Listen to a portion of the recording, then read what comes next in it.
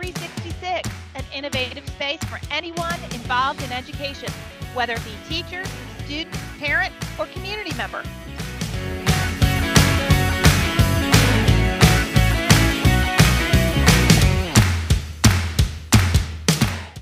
Welcome to Room 366.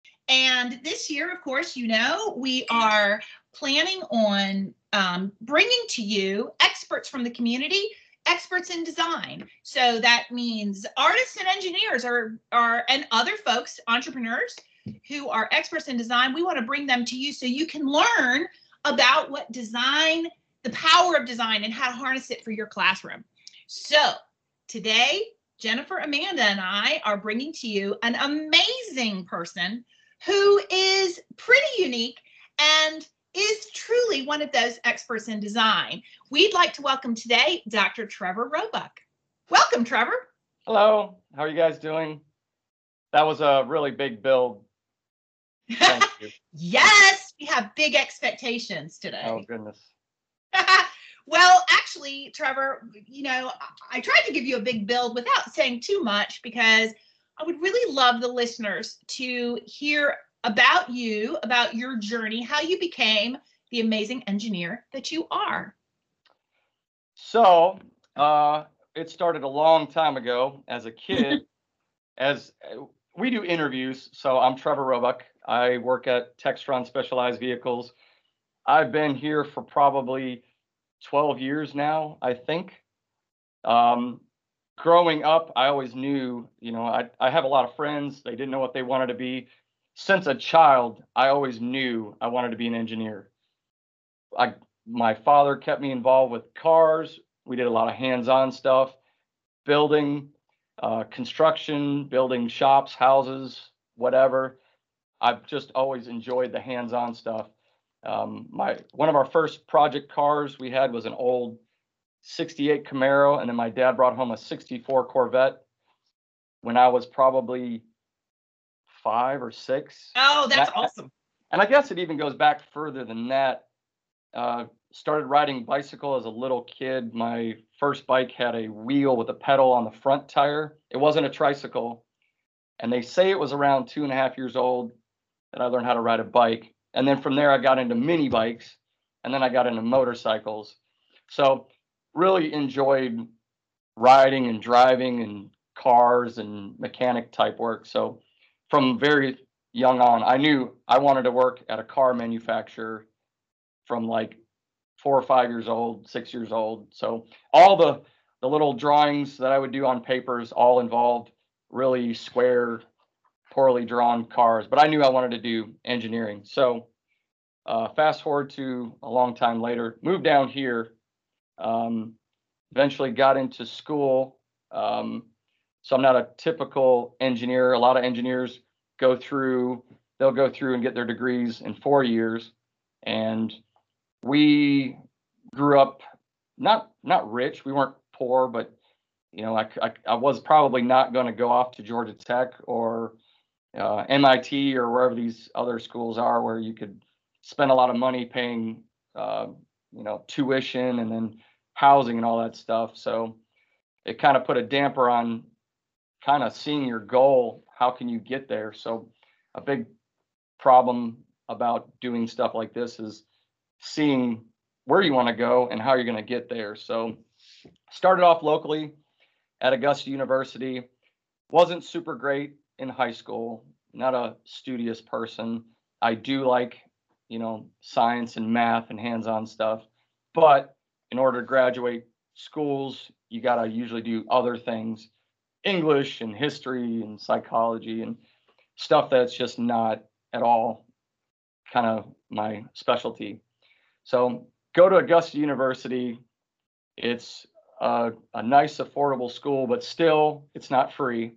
And outside of a couple Pell Grants, it wasn't a full scholarship. So what normally would take someone 4 years took me 10 years. So I would go for a semester, stay out, go for a semester. And I'd say it's better than not doing it at all, but it's probably not the preferred path. You start to lose sight of your goal. So eventually my staying out of school went on longer and longer and longer till it was just not being in school anymore. And then along came Melody, who my first wife. I always introduce her as my first wife. It gives her kind of a escape route when things don't go right. Then she's like, all right, he's already set me up for the first wife. Okay, Trevor, she's your only wife. She's my only wife, but it still doesn't not make her my first wife. So it's not lying. But we went through, I like construction. I started a construction business thinking, hey, if I can't go straight through school, I'll run a business. And then from all that wealth, I'll be able to go through school. Well, businesses just don't start off mega corporations.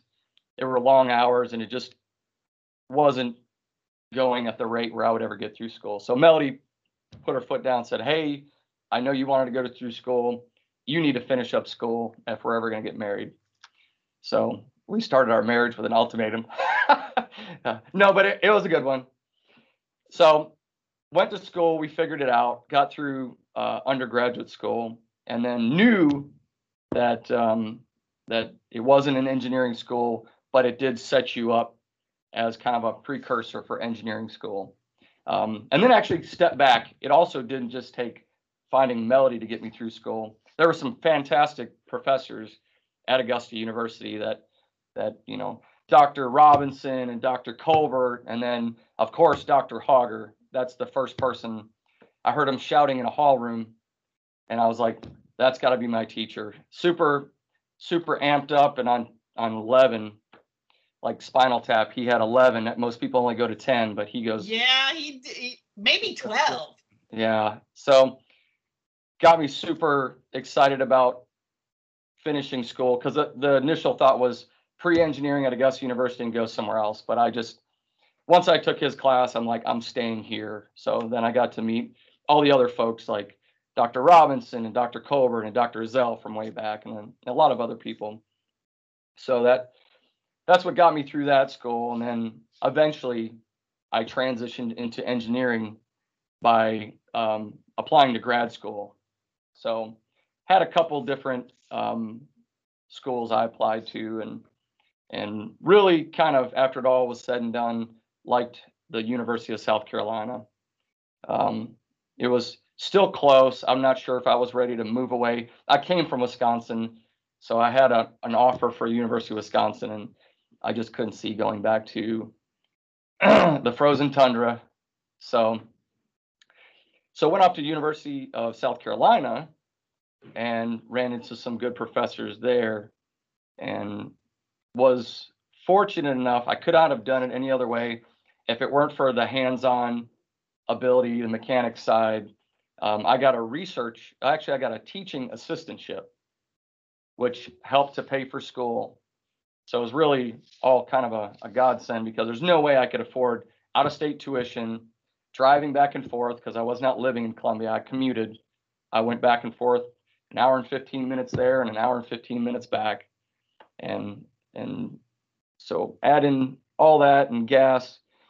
Was fortunate enough to have a teaching assistantship, which I worked down there.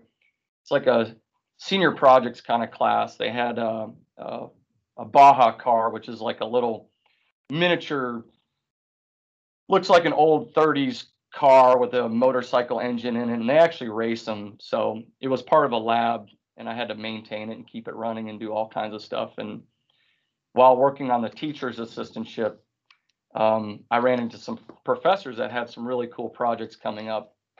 And one of them was working on the Apache helicopter.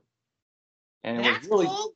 It was very cool. And what was kind of very interesting about how all the pieces fell together was my undergrad wasn't in engineering, it was in physics.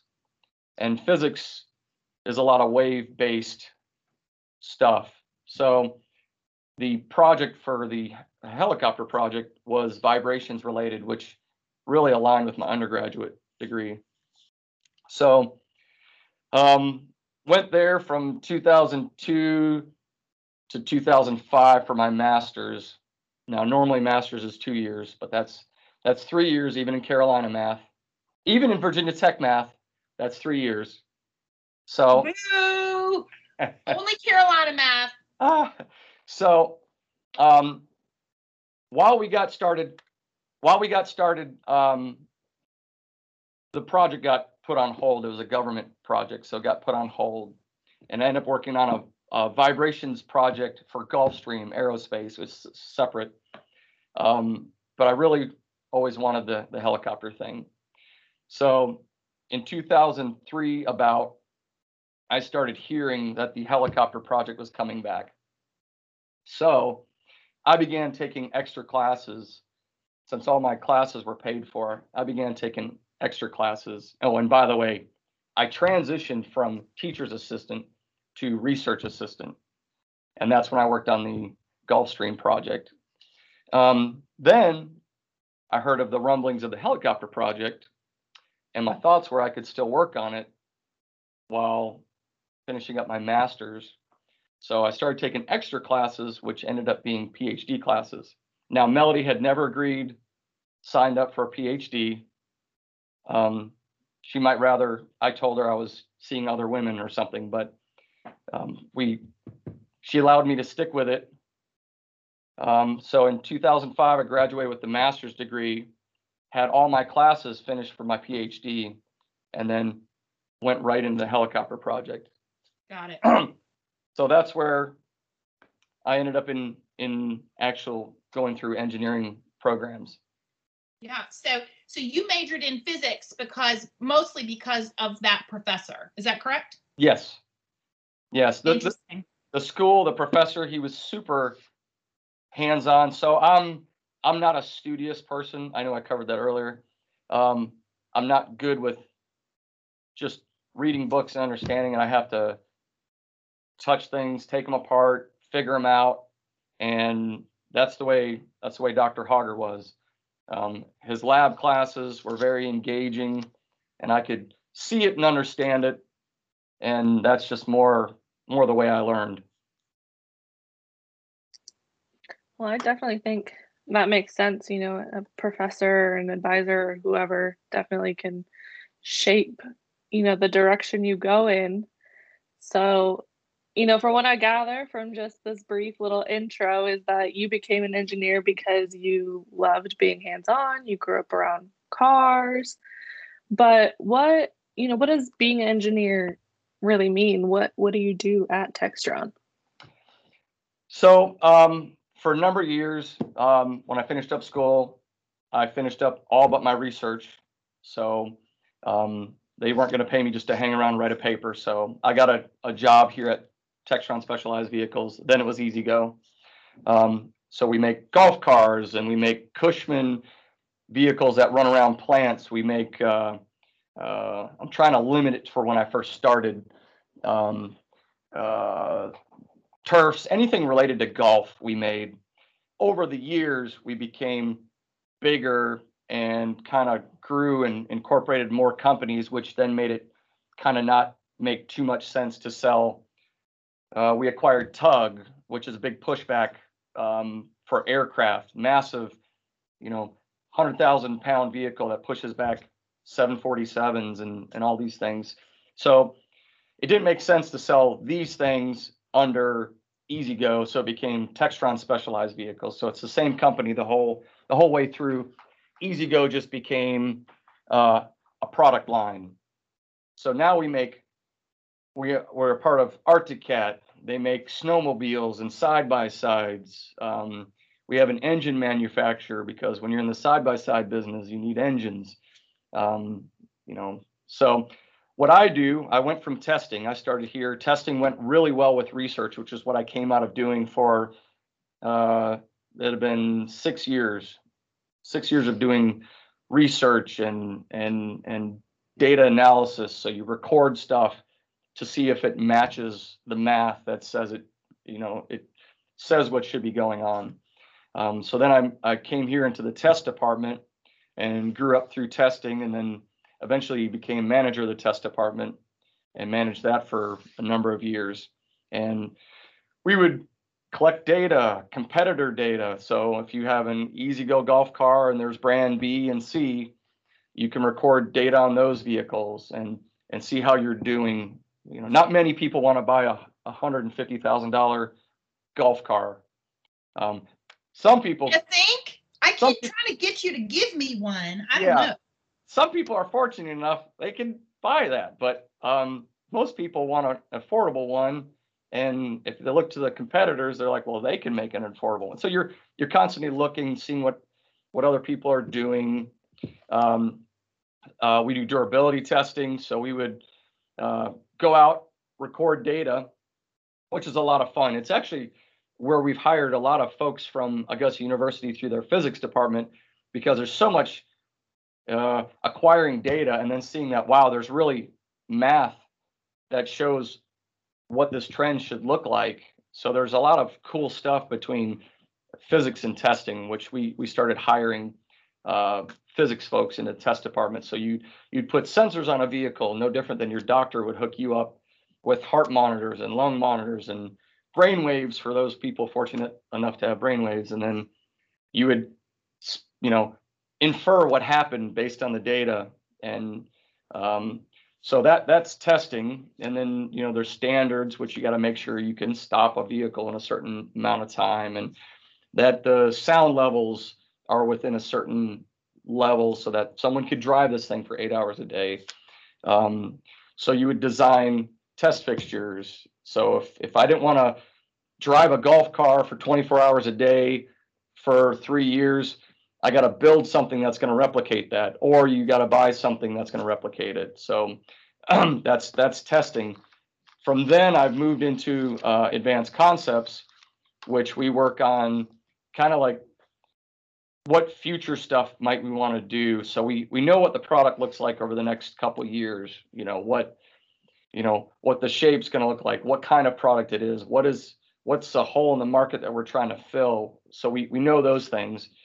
But then you have another group, and we're a small group of folks, and we're trying to think of weird things like 8 years out or 5 years out. What might there be? And there's some things that are, hey, let's just look for a few years out that maybe we could co-develop with some other folks. One thing that I could talk about, because it's actually out way back in the day, not when I was in Advanced Concepts, but the previous group of Advanced Concepts folks, they played with lithium ion batteries, lithium ion power systems, to see how would you put that in a vehicle and how does it make sense? If it's more expensive, is it worth it? Would people pay for it because they like the maintenance-free side of it and the fact that it's lighter and you get more range and it charges faster? So that was a previous project from Advanced Concepts. They played with some, scooter company engines and figured out you could put one of those in a golf car and that it had better qualities. And then they found a company that met our needs, and we incorporated one of those in there. Just recently, that Tug company that I referred to with the big pushback, we worked on converting one of those. So it's often found in gas, and it's often found as a diesel option. But the rumblings in the industry were, what about electric? So we, not but a year or so ago, put a massive electric motor and a massive lithium ion pack in one of those things. And that might have been lead acid, because we need the weight there. But we electrified one of those vehicles, and now that's something that's going to production. So that's kind of the stuff that I'm playing with. Recently. So Trevor, hang on. So you are the person who's really kind of looking for innovative ways to push the products forward. We're based on what the company says, hey, we want you to look at this far out. These kind of things are what people are talking about. What can you find, or what can you design? So yeah, that's the group that I'm in now. That's what we do. We look at acquiring stuff that doesn't normally fit where it's supposed to and figuring out how to fit it in there, or how to design brackets or powertrain so that we can incorporate this stuff. just recently I got to play with something that's behind me, playing with a series of microphones, and I am taking sound information and I'm basically trying to create a sound camera. You can go buy these things. They're like $150,000 with the software and everything. And you either figure out how you're going to get that money or you figure out how to do it. So using some background from, physics and engineering, playing with the cameras and writing some programs, we were able to compile that information and get an understanding of where sound's coming from, because sound's always an issue. As you electrify things, other things start to creep up and become more noisy. It was always there, but it was covered. Ford, GM, Chrysler, whoever's coming out with electric vehicles now are running into these new things where they've got to mask noises that have always been there, but the engine's covered up. So that's just another tool, not even to help us get where we want to go, but it's to work on improving what we're working on to get us to where we want to go. So that's kind of where I'm at now. So for all of our listeners, you've now heard how Dr. Trevor Roebuck, got to where he is today. And I think this should be very encouraging for a lot of our students, because not everybody goes in a straight line to get where they're going. We also heard about the amazing things that he's getting to work on in his job. And so we had to stop there for now, but stay tuned for the follow-up to this podcast. This was part 1. Stay tuned for part 2 with Trevor Roebuck coming at you.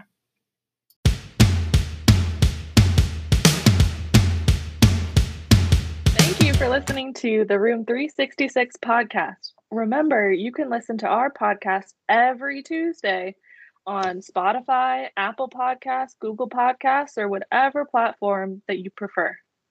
Also, thank you to our sponsors. Without them, we would not be on the air. AARP and the South Carolina After School Alliance. See you next time in Room 366.